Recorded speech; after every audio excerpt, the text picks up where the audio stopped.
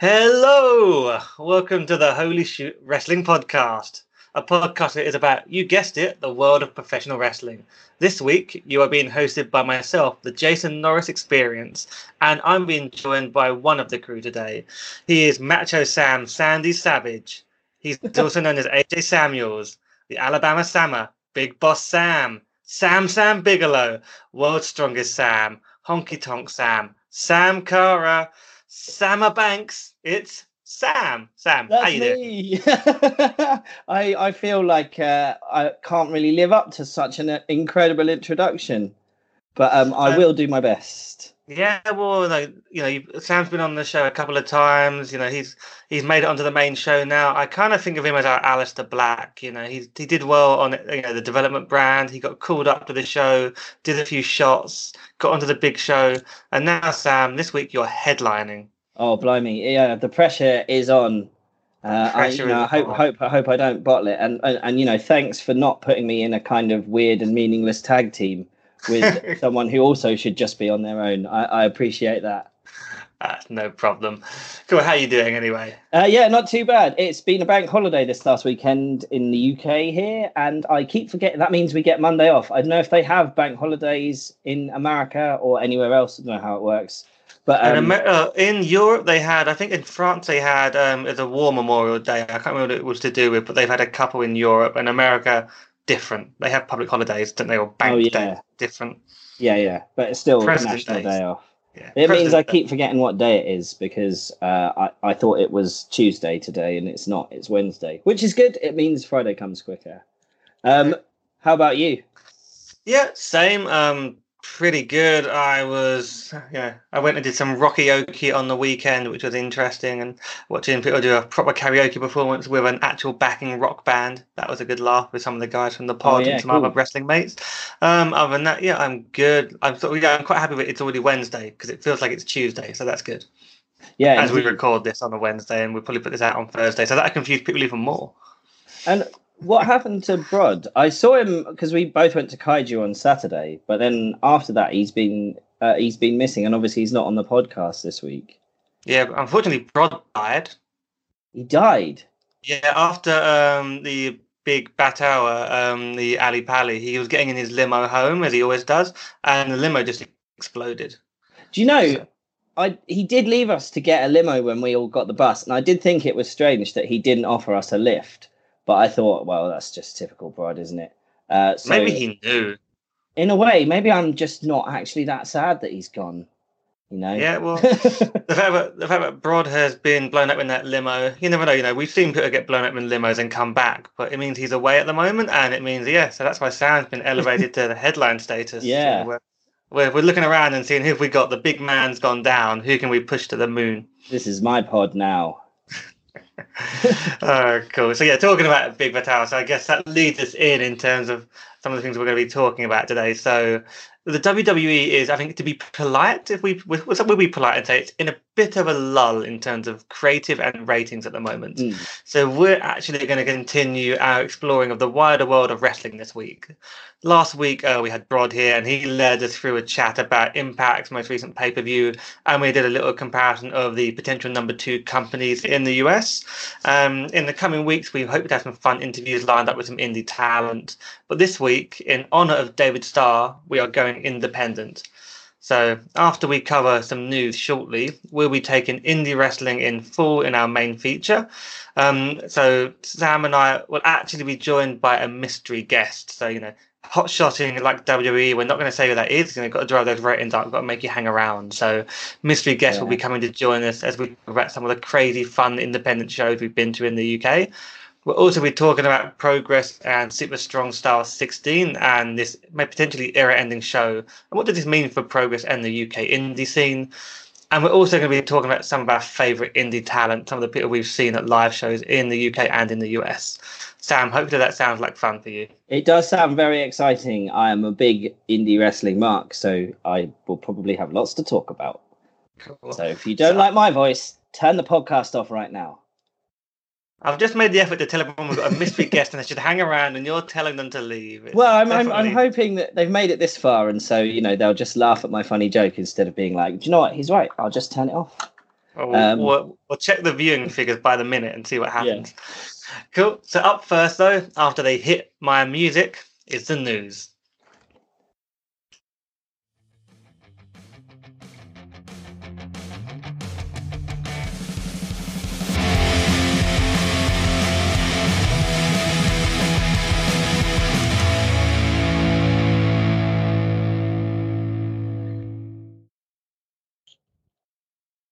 So this week, on the news section of the show, we've got a little bit of an eye onto the indie scene. So there's a little bit of an indie reference in each of these points. So we'll take 3 key things we want to talk about, though, before we get to our main independent wrestling feature. Let's start with WWE Wildcard. This is not a new pay-per-view, but it seems to be a response to the shrinking ratings. Rather than build new stars and storylines, let's just put people on both shows again. Sam, do you think this is actually going to work? And if it does, how long is it going to work for? I don't understand what it is. I mean, I know obviously what it is. It means, yeah, you can have all the champions from the other brand showing up on the opposite brand. But like, why? What's the point? Is it that they're just literally going to push about 4 or 5 people or storylines each week, and that's going to be it across both shows? In which case, why even have the brand split at all? It's going to be really disruptive because you'll have a storyline like Kofi and Owens, but let's say, screw it, let's put AJ into a match with Kofi or Owens instead. It's going to get really messy, I think. But yeah, it seems hard to see how they're going to build stars with this approach, but it seems like a panic button moment. Yeah, it's a really confusing panic button because it's like, who's getting the ratings? Well, we just put them everywhere. Rather than... it's a strange one, and I think looking at the numbers, so Raw, I think after Mania did about 3 million viewers in the US. Now that's down to averaging under 2 million, and I think this shows the potential of your hardcore audience that will turn up no matter what versus your more casual audience. And should you be super serving a smaller audience to maximize revenue, which is kind of like the indie wrestling model, when you've got limited availability, limited funds and room to grow, and you don't have that casual audience. So that feels like the indie approach, and WWE definitely wants to be getting that mainstream audience and those casual viewers back. And it doesn't look like this is a solution we shall see in the coming weeks. Well, that's kind of where the big money is, isn't it, with advertising and stuff? Yeah, we shall see. They are very much. They're not a lot. They are obviously a bit of a live event business, but not like indie guys. Indie companies are relying on that, live shows and people coming to buy their pay-per-views. WWE is all about those live events in terms of the merchandise they sell to families and those TV ratings. So we shall see. Next news point I wanted to cover is Chris Jericho. So we know he's signed to wrestle soon for AEW and do some dates with them. He's starting with Kenny Omega. He's got the Rock and Rager cruise in 2020, his second one of that after a sellout, I think it was last year now. And he's now announced that he's also going to be fighting Okada for New Japan Pro Wrestling. Sam, you're a much bigger New Japan fan than I am. Are you hyped for Jericho Okada? Yeah, definitely. I think every Chris Jericho match that ever gets announced is always one where you're like, I didn't really think I ever wanted to see that match. But now that I know it's happening, I definitely do need to see it quite badly. And this is definitely one of those. Jericho is obviously like a wrestling wizard, and Okada is like kind of the new Jesus in wrestling. He's really, really, really, really good. So this should be an absolute stormer of a show, yeah. And I guess I'm using Jericho for the indie slot. I mean, when AEW takes off, I guess you have to say at that point he's not indie, but at the moment he's got that show coming up. He's done these New Japan things. He's got his independent stuff he's doing on the Rock and Rager. Is he the king of non-WWE shows? Yeah, I think he might be. I think I'd probably say he's like the smartest man in wrestling, in that he always seems to kind of know which way the wind is blowing and has always been able to adjust himself and his character. And I guess now his position in the industry to be kind of always at the head of the new era, whatever that might be. Yeah. And he's proven, from the data I've seen, he's a proven draw as well. So there was a big story about when he did his first match for New Japan, and it was the height for him and Kenny Omega. In the US, they saw a 20,000 subscription increase for the New Japan World subscription service. And that's not the easiest service to use. You need to do some translation work on that. But somehow it lined up with him getting hyped into that. They suddenly had 20,000 more people coming in. Based on that, Obviously, he's clearly a draw. He could draw on the indie circuit as well. But in New Japan, could you see them putting the belt on him? Oh, that's a question. Do you know? I don't know. I feel like the maybe if you'd asked me that question a year or two ago, I'd have said, "Oh no, definitely not. The IWGP title is way too serious for that, and they don't like doing really short title reigns." But actually, we've had kind of 3 very short title reigns since Kenny Omega, then Tanahashi, and then Jay White. Very, very short reigns, all of them with very few defenses. So maybe they will put it on Jericho. Yeah. We'll definitely one to watch. And when's that match happening? Did they confirm the date? I don't know off the top of my head. I'd be frantically Googling, but I have a mechanical keyboard, so you'd hear it really loudly. I believe it's like one of the major shows, but I just can't remember the exact date. Oh, it's at Dominion, which I can't remember the date of. Sometime in June 9th. There we go. He's got a busy couple of months ahead of him then. Yeah. So talking of guys that could potentially be busy, so Dean Ambrose, now known as Jon Moxley, now he's back on the independent scene. Got some good hype from that well-produced video, dropping some potential hints about AEW, like if you're looking at the details. What do you think he's going to do? Is he going to make a short run on the indie scene and like charge $1 million man money for select dates, knowing that he can get loads of money for just limiting what he does? Or is he going to go straight to AEW, turn up at Double or Nothing? Or, Shudder, is he going to be the man that saves Impact? I could see I don't think he's going to Impact. I think there was so much. If you that video he released on Twitter, if you watch it, there's so many little kind of foreshadowy things, like imagery that basically says he's going to go and do death matches in AEW. I think the numbers on the dice and stuff like that are all very symbolic of significant dates and numbers to do with AEW. So I think that's where he's going. But I wouldn't be surprised if he does a couple of appearances for indies that he was part of before the AEW stuff really kicks off. I think I think he's going to AEW, and I'd imagine they maybe don't announce him, and he's a big surprise on the pay-per-view attacking, I don't know, Kenny or Cody or someone after a match. But then I thought they could be really funny and just they've got that pre-show battle royal where it's a weird format where 5 guys enter at a time and then there's a lucky 21th entrant at the end of it. You can imagine that you said Dean come out as 21 and gets by winning it, earns a world title shot, at the next big show. And that's just a sort of, Jesus, what's going to happen on the main show if Dean Ambrose or Jon Moxley's turning up on the pre-show? Yeah, that would be big. I mean, it would also be very cool because I think Hangman Page versus Jon Moxley or Pac versus Jon Moxley would both be excellent matches. Definitely better matches than Dean Ambrose versus Neville anyway.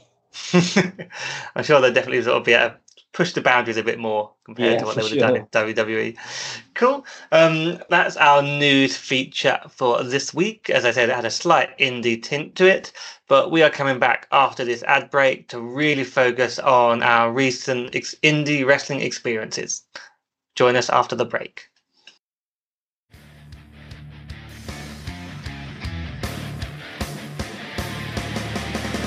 This podcast is affiliated with the WWL Meetup Group.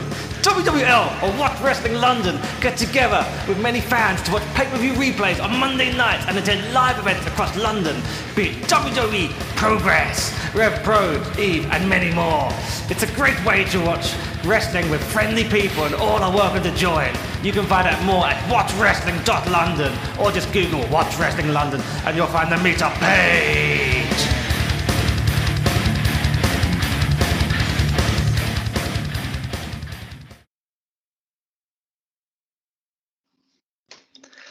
So now it's time for our indie special. So first of all, I need to introduce our mystery guest. We hinted at him earlier, but we made you wait to draw those sweet ratings points in. Hailing from parts unknown, he's the king of protein. He's Mr. Polite, the all-night delight. Welcome to the podcast, our friend Arjun. Arjun. Hi. How are you, man? Oh, wait, no, I should have done the whole, Progress thing and just waited until and then go for a high. Yeah. Yeah, should have waited, build it, and yeah. So Arjun's joining us today because we're talking about indie wrestling, and when it comes to the indie wrestling that's been going on, Arjun's been to as much of it as anyone has, and he's been to some of the same shows that both Sam and myself have been. So we're going to talk about Progress, Super Strong Stars 16 a little bit, and some other general indie points. But we thought we'd start with a discussion about some of the more fun and out there indie wrestling we've been to recently. So, I mean, the two events that I'm talking about, we went to the Chris Wolf retirement show, which was at Eve's most recent show at the Resistance Gallery. Pretty out there. Definitely probably a non-canon show for Eve in terms of the majority of it, apart from one match. This show included Martina, the session with Martina playing the Chris Wolf egg, but it was fertilized, and she had a match against Free Sperm, one of which included Killer Kelly. We also then saw a match with a blow-up doll in a wolf mask, which was in a hardcore match, which it won. And then also there was a big Battle show, which was as part of the Super Strong Star weekend, which was basically watching giant robots and monsters fighting and destroying, I guess, buildings in a wrestling ring. So guys, I'm going to start with Arjun, as you're new onto the show here. Is this wrestling, or is it too crazy and hurts the business?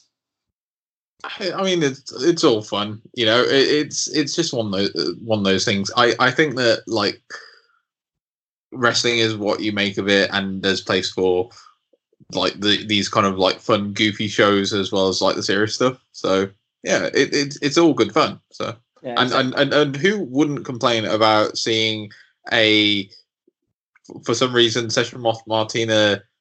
Am I already going there? No.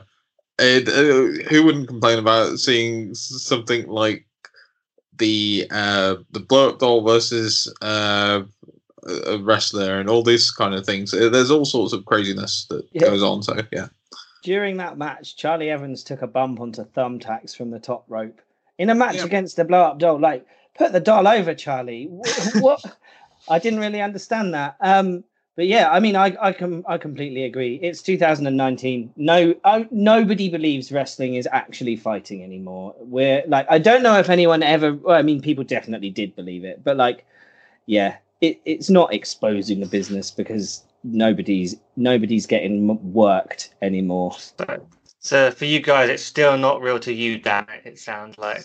But on that point, so Arjun, actually, the Eve show, so Sam and I have been to a couple of Eve shows in the past. This was your first Eve show, and they're a great company. I recommend anyone goes to sort of see them or checks out their options on their streaming service. They are amazing, all independent female wrestling. But this was a little bit of an unusual one, but it's still, what did you make of the Resistance Gallery? Because this is the classic, I don't know if it's even classic, but this is a proper indie show. This is 200 people in a tiny venue around the ring, wrestlers coming down the stairs and through everyone, wrestlers jumping into the crowd. How did that feel for an indie event for you? I absolutely loved it, if I'm honest. Like, it was really cool to see this, like, venue that very much felt like it was put together. All the signs were just hand painted and all this kind of stuff. It was just, there was a sign that just said Secret Girl Gang Clubhouse. And, you know, it felt like the wrestlers will literally jump onto you, and you will have to move out the way of Jimmy Havoc because he's there just for the fun of it on the commentary. And it had a really cool vibe to it. And I liked the fact that even the bar was all kitted out in this kind of like almost like a Day of the Dead type style with a bunch of like wrestling things and all that. It was just a really cool place, and it might not be able to hold like as many people as Progress, or like, you know, it's not going to have the same feel as a big show, but it has that cool small show vibe that feels like everyone who goes there is like a regular. So I thought it was really, really cool. Yeah, what I like about Eve, and I think more than any other show I go when I've been to them, is the crowd. It's small, but everyone's friendly. And I compare this to going to some of the New York shows I was at, like around Mania weekend. No one gets out the fucking way when you're coming back with a drink. At the Eve show, everyone was like, I was trying to get back to you guys in the corner. People are happily moving out of the way. Tall guys go and stand towards the back so they don't get in the way of some of the shorter guys or the shorter women that want to watch the show. It's a really nice crowd to sort of just be there watching wrestling with. Sam, Sam, I know you had a good time as well. Sam was going mental, screaming for this, Tinto the blow-up doll wolf mask creature. I got so into that match actually. When Charlie Evans poured out the thumbtacks, I started screaming at the ref like, "Do something, do something!" This is how I learned all Pro Wrestling Eve matches, all no DQ. Dan, the general manager, Dan Reed of Pro Wrestling Eve, while I'm shouting at the referee, just taps me on the shoulder and goes, "Calm down, mate. All Eve matches are no DQ." I was like, "Oh, all right, thanks, mate." And he's just like next to me, in the crowd with everyone else, which was pretty cool. That was a great show. When it comes to you guys, I think you were both at Big Bat House. So let's talk about that one. That was a bit different. That was Eve's a couple of hundred people, regular shows they run, but really generally hardcore, proper women's wrestling. But this was like more of a blow-off fun show. Big Bat House is always a crazy show. I don't know if they've been to the UK before, but they're known for their shows in America and in New York, and it is just a lot of wrestlers dressed up in weird outfits. I guess in general, what the fuck was that about? No one knows. Yeah, I mean, a lot of that, the kind of the show was just turning to the person next to you and saying, "What is happening now? Okay, there's a burger with the arms of a bear now." Burger bear, and then during that match there was a run-in from like a big monster with a bucket on its head and a big kind of tentacle thing called Gomimon. We also saw like a Power Ranger with a big Thor's type hammer, and she was hitting the ring, and then everyone was stumbling around. She was wrestling an evil unicorn and a bear ranger who used to be good but had turned evil. It sounds amazing. I just couldn't get to the show. I wish I had done, but it unfortunately wasn't sort of something I could fit in. Oh, and right? It starts late. It's like late in the evening. It's definitely after a few beers, 9 till midnight kind of show. Yeah, I'm surprised they don't run more over here, because it's one of the fun things about this show was it was the progress with kaiju, and obviously because they're all costumes, the actual wrestlers are progress guys. So it was fun trying to guess who was playing who. I didn't get any until afterwards. That's what I wanted to ask, because I wasn't sure. Does it normally have the same guys that play the characters, or does it just in case when it was like hiring the costumes or a few of the guys and they run it all with the progress guys or whoever's booking them? So was it clearly like mainly progress talent in those costumes? I don't know. Did you get any of them while we were watching it, Arjun? There's only one pair that I recognised, and they were pretty obvious. Which was that? Well, when Aussie Open came in. Oh yeah. Aussie Open came in. They did an appearance, but they were just Aussie Open, or they were like a sexy version of Aussie Open. Not that they aren't obviously very sexy all the time. They were hot cops. Yeah, they were hot cops, and they threatened to take, I can't remember who, Dr. Cube, the evil guy, to sexy jail. Which was fun. But then, I realised later the Ranger with the big hammer was Session Moth Martina. Connor Mills was the guy playing the Unicorn Party, their top face who was hitting moonsaults and stuff. The Dr. Cube, everyone thinks was Chris Brooks. Apparently, he's basically alluded pretty strongly on his Twitter that he was playing Dr. Cube. And then his assistants were, because he had a couple of assistants that came out with like monkey masks on, and that was Lucky Kid and Kid Lycos, people think. Because they didn't do any wrestling. Obviously, Lycos is retired now. But yeah, I thought it was pretty cool. Was there much actual wrestling on this show? Or was it more just like the insanity and like this special event? Was it actual matches that you got into? Arjun, kind of. There was kind of matches, but it was all silly. It was like nothing really mattered. It was just dumb fun, really. Yeah. I wouldn't say it was. Oh yeah, there was this match. You were there to see dumb things like an orangutan, an American beetle destroyed Trump Tower, and a character called Dusto Bunny, which like had talcum powder all over it, so every time it hit a move, like dust flew out of it and stuff like that. Yeah, it was just all. Yeah. I think they did try and have a story, because in the build up I watched a couple of like clips and stuff on YouTube, and normally the organizer and another dude, in this case Jim from Progress, on the mic, and they kind of like explain what's going on. Half the jokes seem to be like the move names and things like that. But unfortunately, because of the fact that they play music the whole time and that Ali Pali isn't really a venue that's designed to have a PA in it, I couldn't really hear what they were saying a lot of the time because it was just echoey. It was only occasionally when like I could pick up on names and stuff. So The Sam, weird thing is, sorry. yeah, go on, Arjun, go. The weird thing is that the sound for day 3 of Progress was actually all right. It was actually fine in comparison to the big battle. Yeah, I don't know why that happened then. But that kind of took a little bit away from it, but not much because I mean I'd already had about 4 beers before we got there, and it was excellent just seeing a big monkey beating up a burger and stuff. So talking about both events, talking about Chris Wolf's retirement show for Eve and then Big Batal at the Ali Pali after Progress, what was the maddest thing? What was the one thing out of both events that was the most insane thing you've ever seen in a wrestling ring? Sam, you first? Can you think of someone? That's like one kind of defining moment. What's under Dr. Cube's mask? That was horrible. Nobody should have to see that.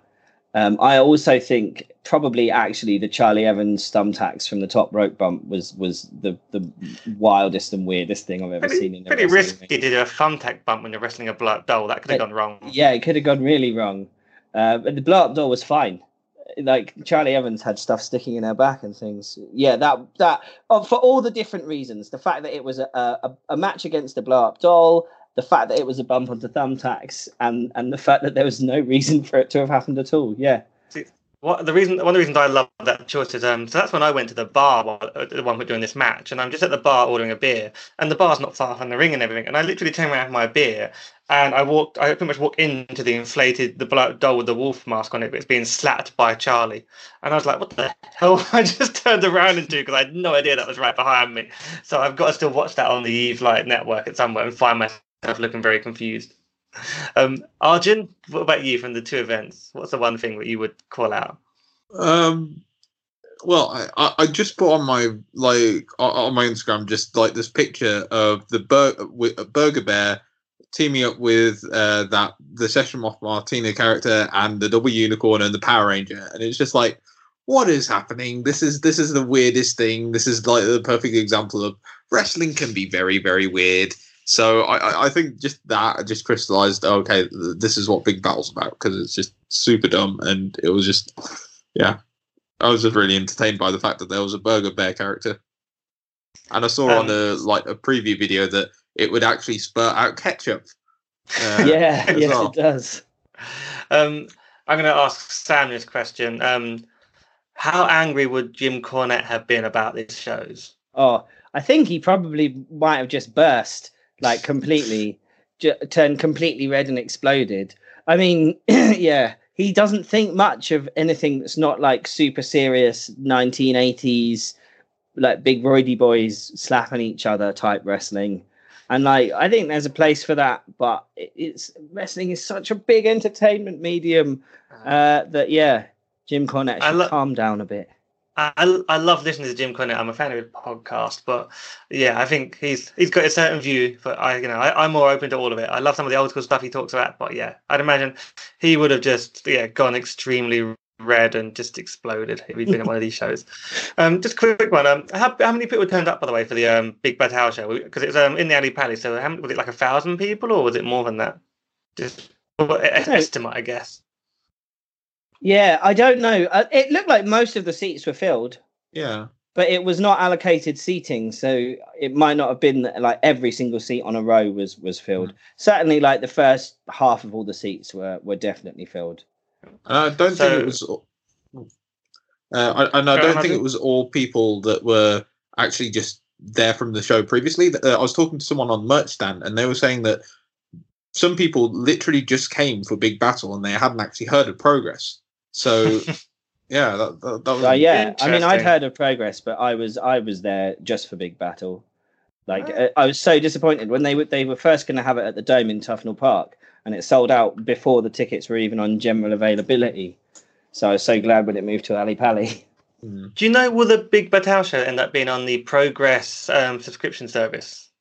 There was no cameras. No counter, they didn't film that. Oh, that's a shame. So that one's one that people won't get to see. But in general, it sounds like worth looking at for if Big Battel comes to your area and it's more likely to be the States, definitely worth seeing.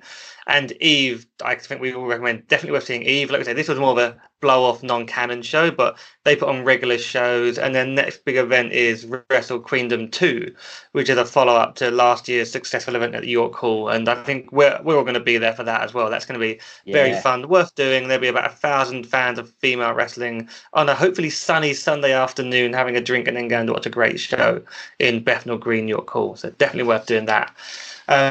But transitioning from those more, I guess, blow off. That's the fun that you can have at an indie event. And I said to Dan Reed, the guy who's like co-runs Eve. I remember saying to him on the night, "I'm having more fun here than I had at WrestleMania because it's just pure fun." So that's my endorsement. But moving on to the Progress shows. So Arjun was there on day 3. This is a 3-day event for those of you that don't know. Progress runs Superstars 16. It's a 16-man tournament. Includes, they normally get quite a few big guest names in. I think the highlight this year was Kyle O'Reilly from Undisputed Era. But they also have a bunch of other matches, including like the world title being defended, where we had Volta defending against Trent Seven. They had the women's belt on the line, and there's lots of other good matches, and Jimmy Havoc's last match. So big event. But I'm looking at this and saying, actually, when you look at it, is this kind of the end of an era for Progress due to the movements into NXT UK and just some other things in terms of guys moving off to other companies? So I think I'll start with Arjun. You went to day 3. You've been to Progress live events before at the Electric Ballroom, which is more like 700 people. How did you find Progress in a much larger venue? Well, I think Ali Pali has become an official, like, almost like their big WrestleMania light show for them, and I think it still worked really well. You still had a lot of the regulars that you almost recognise at every show, and it seemed like a grand stage. And I think in terms of it being like an end of an era, it did feel like that during the show. There was a lot of goodbyes and things like that, but it still looked like it was staying strong. I think they set up like a lot of big people to be the winners. Are we revealing like who won and things like that? Or we're going to talk about that as well in a moment. I mean, just building on that, if we're building on that point. So I mean, the reason I talk about this because like it was Jimmy Havoc's last Progress match, and he's kind of like, when you think of Progress, I guess he's the name most closely linked. I don't know if there's anyone you would say stronger than that due to the length of his previous world title reign and you know how iconic some of his death matches have been. I think he's the name a lot of people would say because he's been around since the early days. But he's apparently done with Progress. I'm assuming it's to focus on the US and AEW and other things. So he lost his last match against Paul Robinson. I think you were there for that one. That was on day 3, right? So you saw that, Arjun. Yeah, that match was great and also disgusting because so that was a death match. Yeah. Right? So if anyone's seen him, he's covered in blood at the end. But yeah, was it enjoyable or was it just violent? It was a mixture of both because I mean, like, you knew it was going to be a Jimmy Havoc match. It was going to be a classic death match.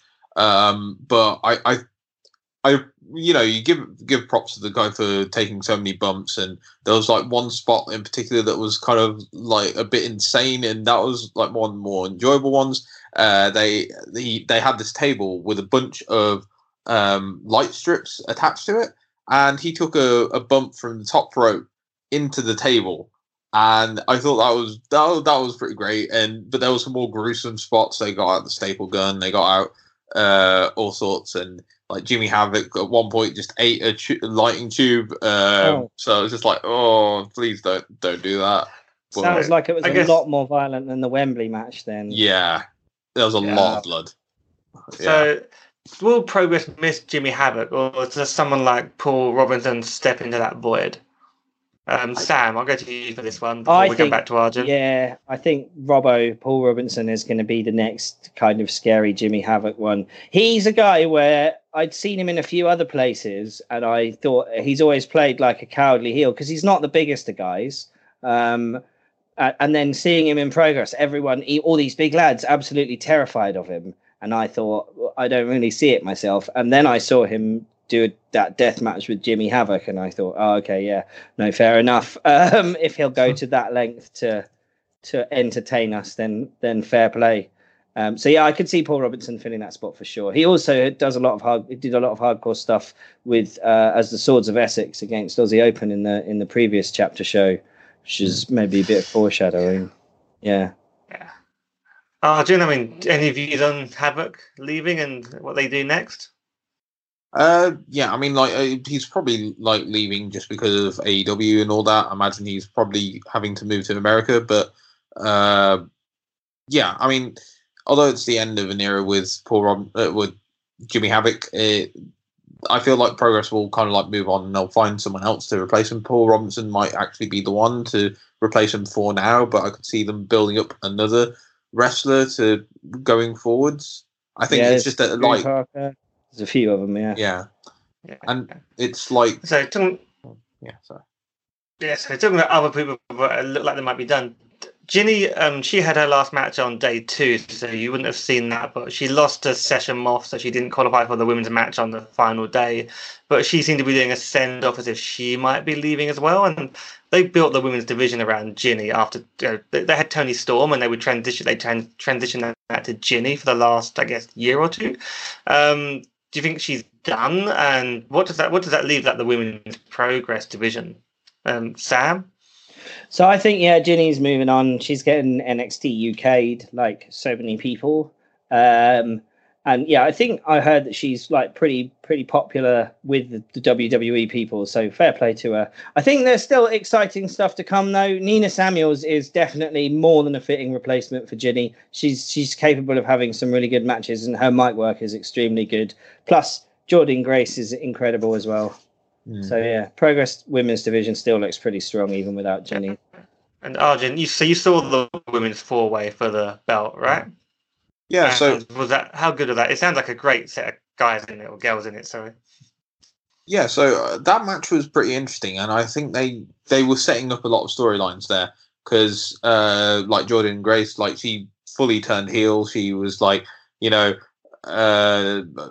you don't deserve it on all this kind of stuff. And they also actually made Session Moth Martina actually seem like a serious competitor in a way that she hasn't before, because normally she's seen as this like character who's coming out with beers and all that kind of stuff. But they set her up to be like, oh, okay, sometimes I can be serious, which was kind of nice. But yeah, it seemed like in that 4-way match they were like, okay, this is what we're going to be going forward, and I think they'll build up new stars. And Millie McKenzie is still in Progress, and she's really good.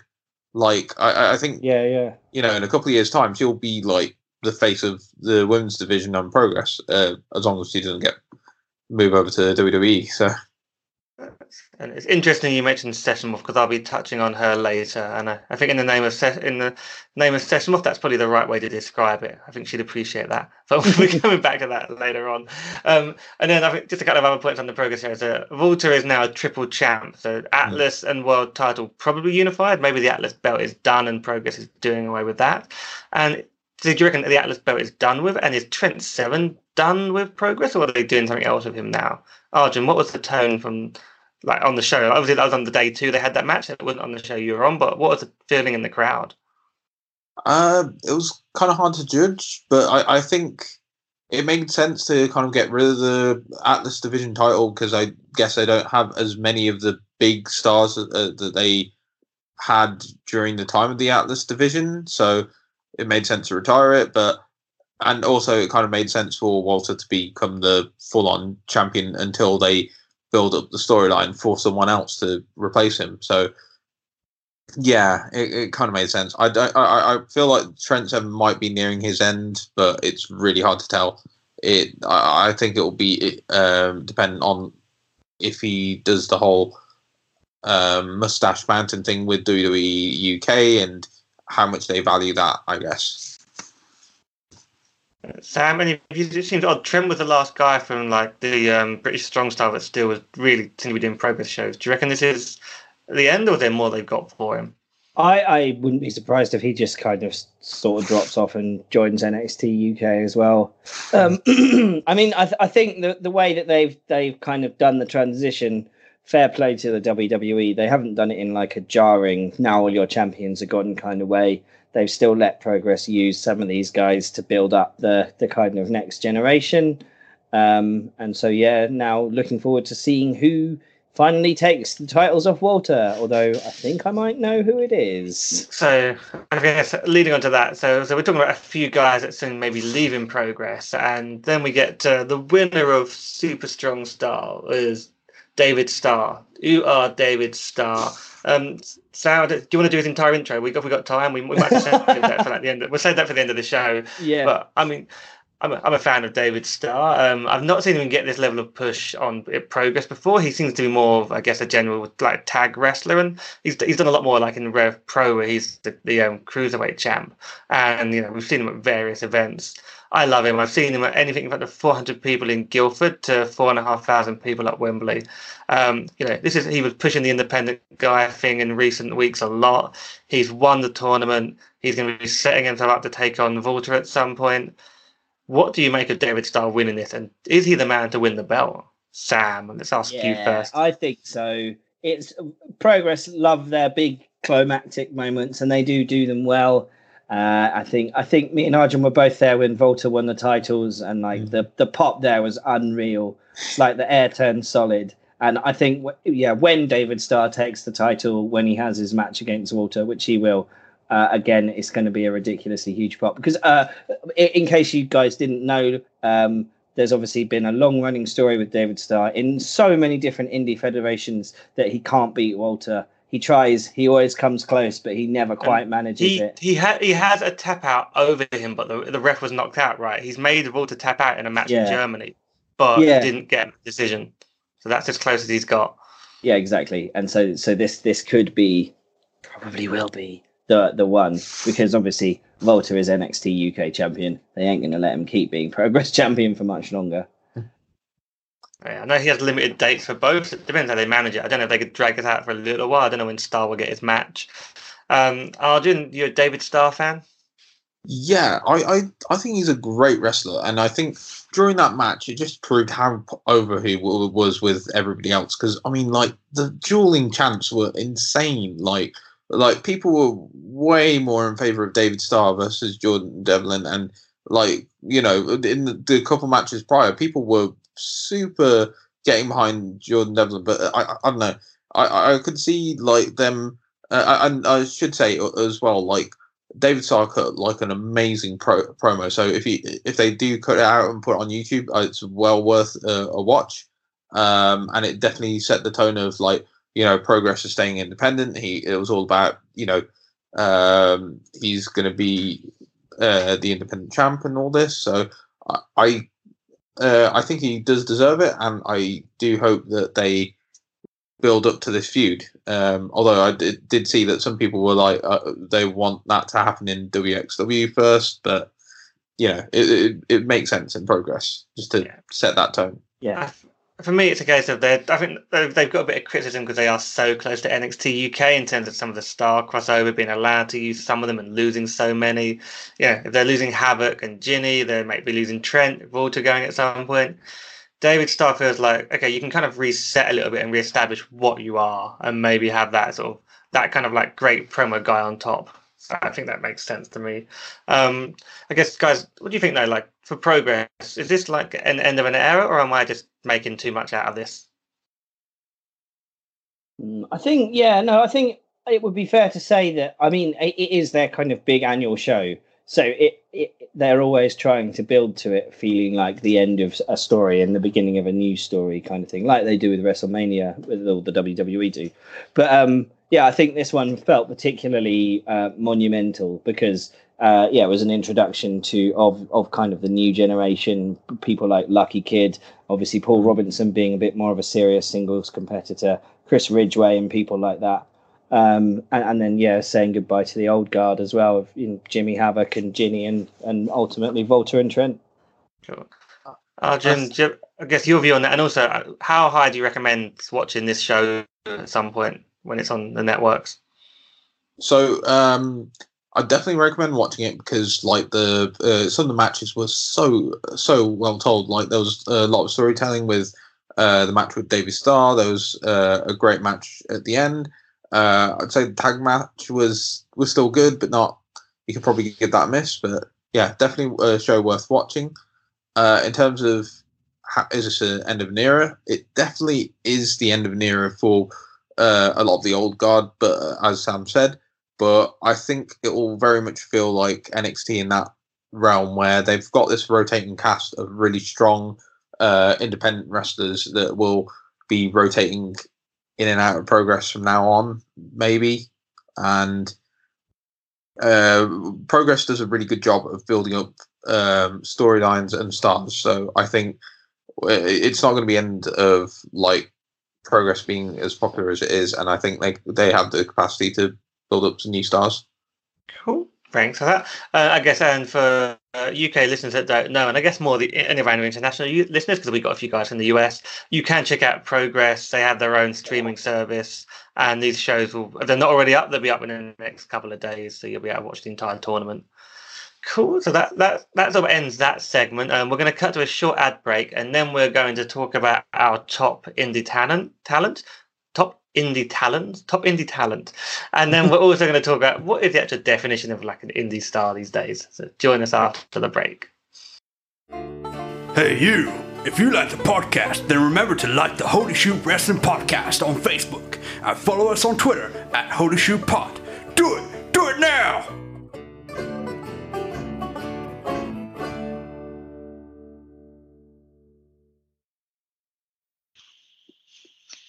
So in our final segment of the show, we're going to talk a bit more about what is an indie talent and who our favourite particular indie talents are. So, I mean, guys, what is the definition of an indie star nowadays? Because are you allowed to work for NXT UK for select dates? Working for Progress, does that count? Or are you still independent, or are they too big?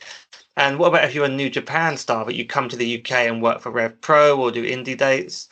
I guess even if you have a strong view on what exactly is an indie star in terms of compared to what it was in the past. Yeah, it's a tough one. I guess if you wanted to be really smarky about it, then you'd say anyone who hasn't worked for WWE full time, which I guess actually doesn't even apply anymore either, because quite a lot of Progress or ex-Progress people like Eddie Dennis and Mark Andrews as two examples, I don't know if they do full-time NXT UK, but they're definitely on the roster because they run Attack Pro and other companies like that. So, yeah, I don't know. It's all a bit blurry, isn't it? They are very blurred lines these days. Arjun? I think it's whatever they're synonymous to, because I think you when you think of like say someone like David Starr, you could never associate him with any sort of act, and even with Jimmy Havoc right now, you associate him with Progress, but I guess that definition changes as they, get on other like big companies, I guess. So yeah, again, it's tough. I think it's just more what do you associate that independent wrestler with the most, and if you assign them to a company, then they're probably not quite independent anymore, I guess. Yeah, that's fair. Seems like one way to look at it, because I look at David Starr. His big thing is he's independent, so I buy that. I think Millie McKenzie, I'd buy that. But then I'd look at someone like, I guess Toni Storm definitely is not independent anymore, even though she still does the odd thing in Japan. I guess Tyler Bate, since he stopped, his last show was probably Wembley for Progress. I don't think he's done any indie stuff since then. No. So some of those guys are just going off the market. I think someone like an Aussie Open, they turn up everywhere. Progress, Rev Pro. They haven't been on NXT UK. I guess they're an example of someone who works for multiple companies and they've been to the US. We saw them at US shows. I guess Arjun, it's like, are they identified with one brand, or what is that brand, or are they just seen on multiple shows? But if you've worked for NXT UK in the last couple of months, are you an independent wrestler? Sounds like, are you guys saying yes or no? I don't know. There's like the kind of anti-establishment punk side of me says, no, you're not an independent wrestler. But then I don't know. NXT UK is kind of, I mean, it is part of the WWE, but it is basically a big indie, like the kind of shows they run. The one that stands out for me is so Piper Niven or Piper Niven, depending on Viper. Come on, call her Viper. Let's call her Viper or Piper in WWE. So the things I've seen of it recently, she was at Access doing some signings for WWE. She appeared on the UK tapings they did at Access for the UK NXT show. And then I last saw her at Eve, where I asked Arjun to get out of her way so that she could get through to the bar, I think. And then after having her match, she was playing a mountain. Yeah, mountain. Mountain. Okay, was mountain. I look at that and I think she's independent, but she's been on NXT UK. So yeah, I guess unless you're a mainstay and you're not doing other stuff, I guess we'd say you're still indie.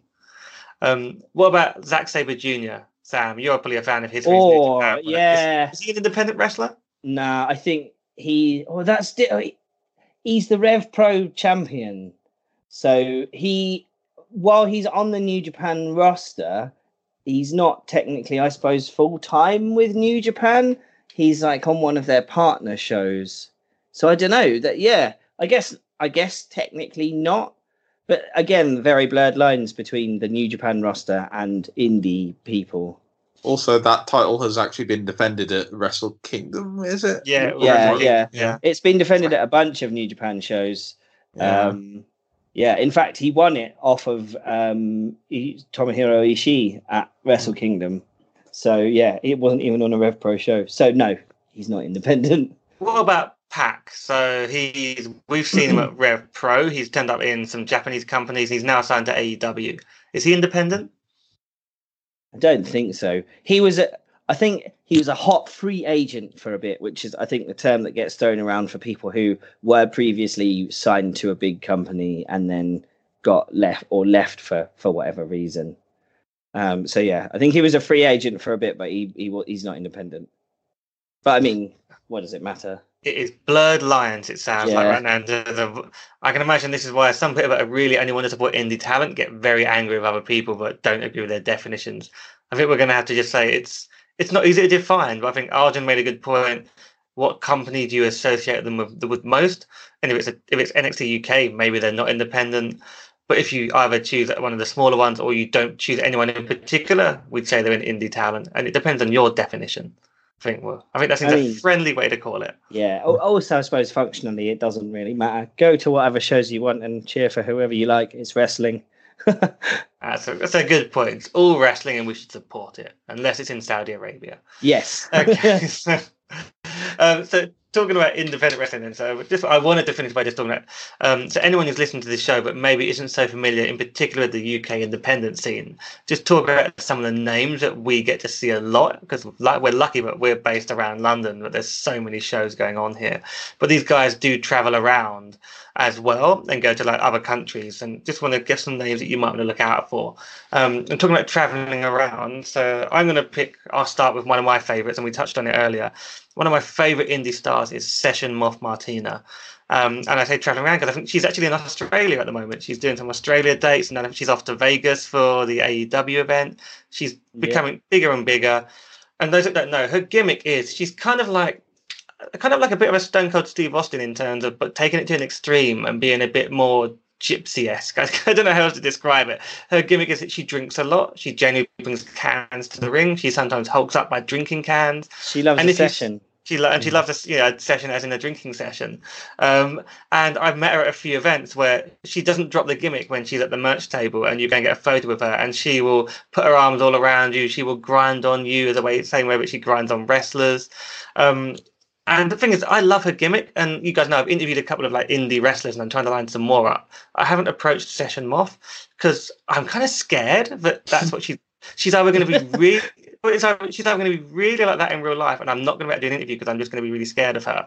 Or in real life, she's like, oh, I only drink for wrestling. I'm more of a cup of tea kind of girl, and it's going to blow the whole kayfabe image for me and ruin it. Oh yeah, partly that. But I think as Arjun said that she's actually pretty good in the ring. She's got some great sort of moves she's coming up with.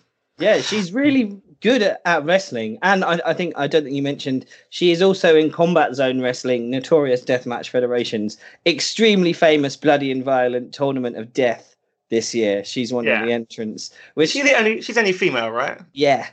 It made me want to get a CZ option so I can see her.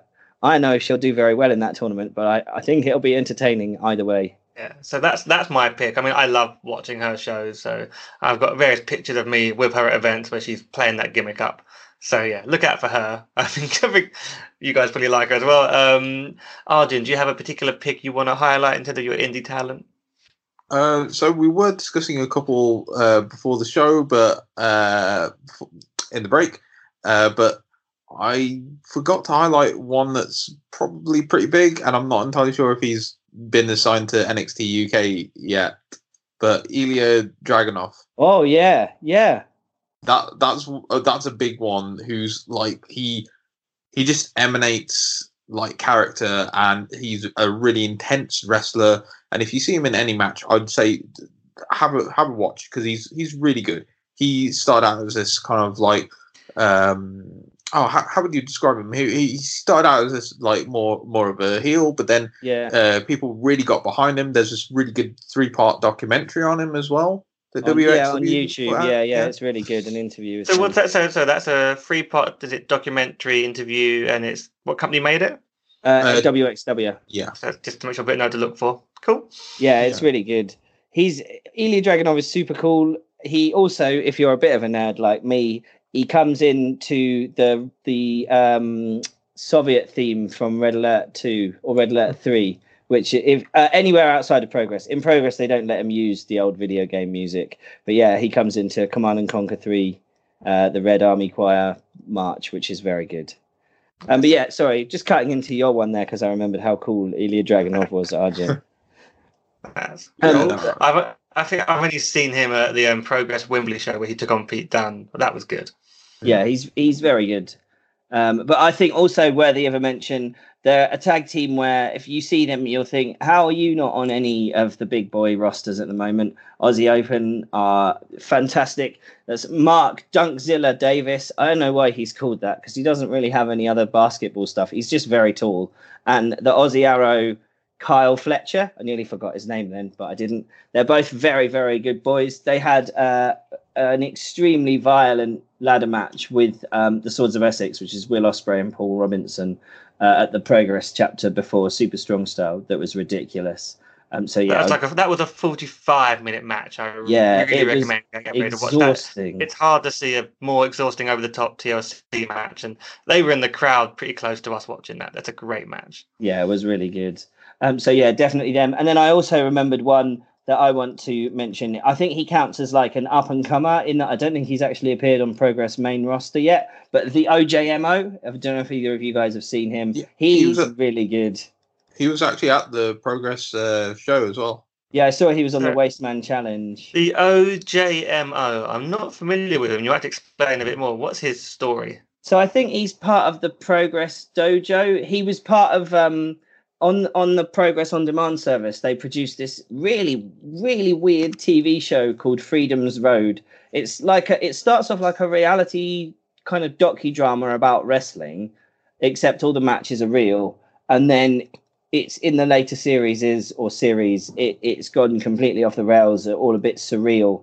People with mouse masks and stuff like that. But he's one of the characters from that.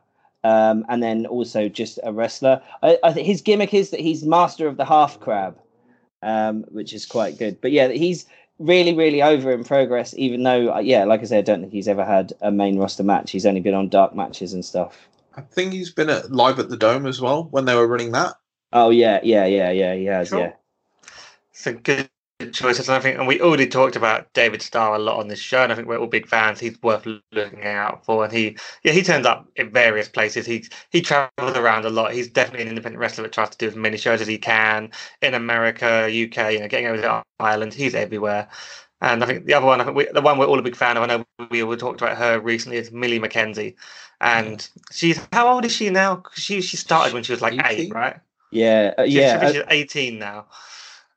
So she's basically a child. 18 years old. She's amazing. I mean, some people say she got overhyped to begin with because she started wrestling when she was only 16.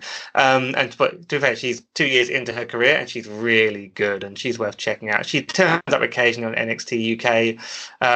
But yeah, imagine like how excited people have been about the likes of Velveteen Dream and Tyler Bate, who are in their early 20s. She's 18 and she's got an amazing promise. Never heard her cut a promo, but she's very good. That's a fair point. Sometimes in these scenes, you're not cutting promos as much, and you're right, she's not done that. She's got time to learn though, and I think she's one of the talent that's getting to work out at the UK Performance Centre, so I'm sure she'll be getting some training on that. Yeah, actually, she did do a little bit of character work with Pete Dunne. So if you look it up on YouTube, I'd highly recommend it because she used this like annoying sister like character. So cool. Look that up from Fight Club Pro. Cool.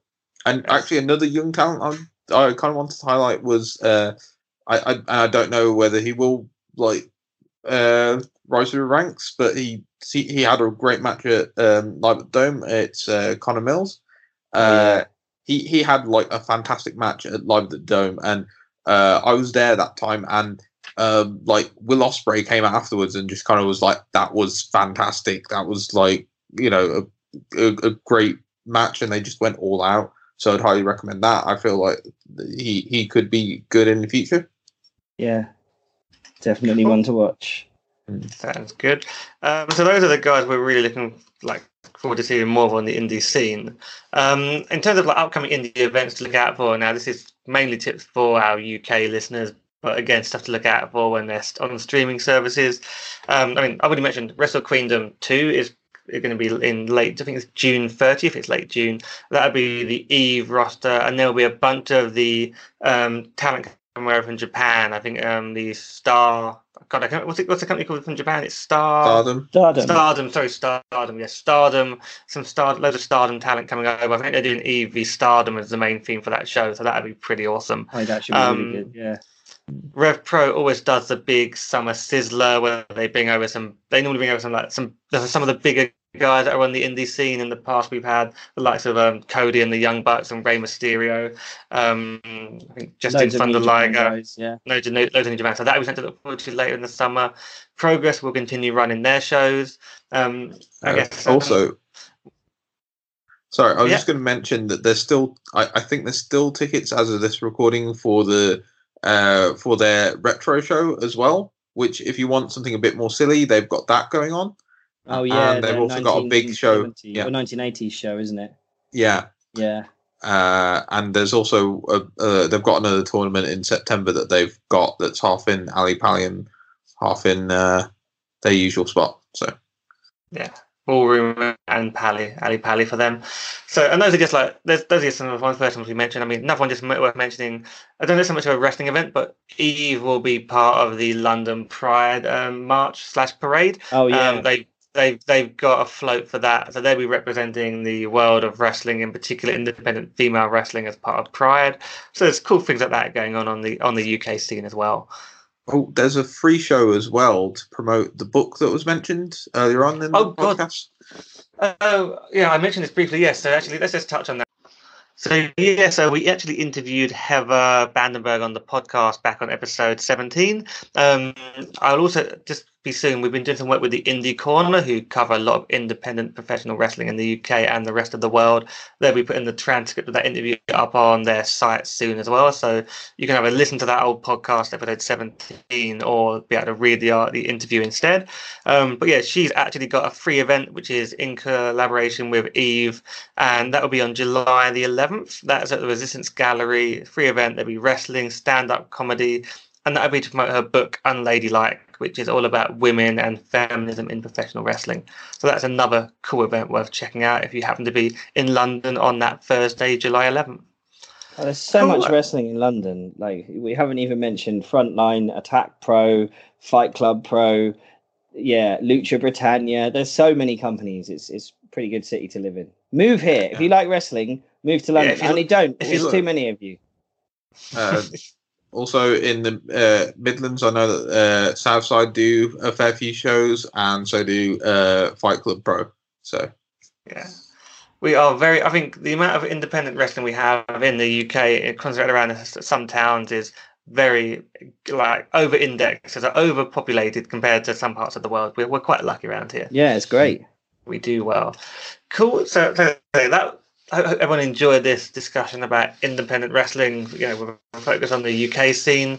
Coming up in future weeks, I'm hoping to have a couple more interviews lined up with just sort of the wider world of wrestling. I think we're going to talk to some people about, you know, some of the bands that do music about wrestling, some people that are writing about wrestling for their PhD, as well as probably catching up on what AEW are doing for their Double or Nothing shows. So a few things that aren't all WWE related while we're in this interesting WWE period where they really don't know what they're doing. So that's all for this week. Guys, I've got a note that we end the show with a dance-off and pyro. So we can do that, but it's not going to come across well as an audio show. So we'll just have to do that, I guess, offline and know that we did it and tell everyone about it later. Yeah, definitely happening.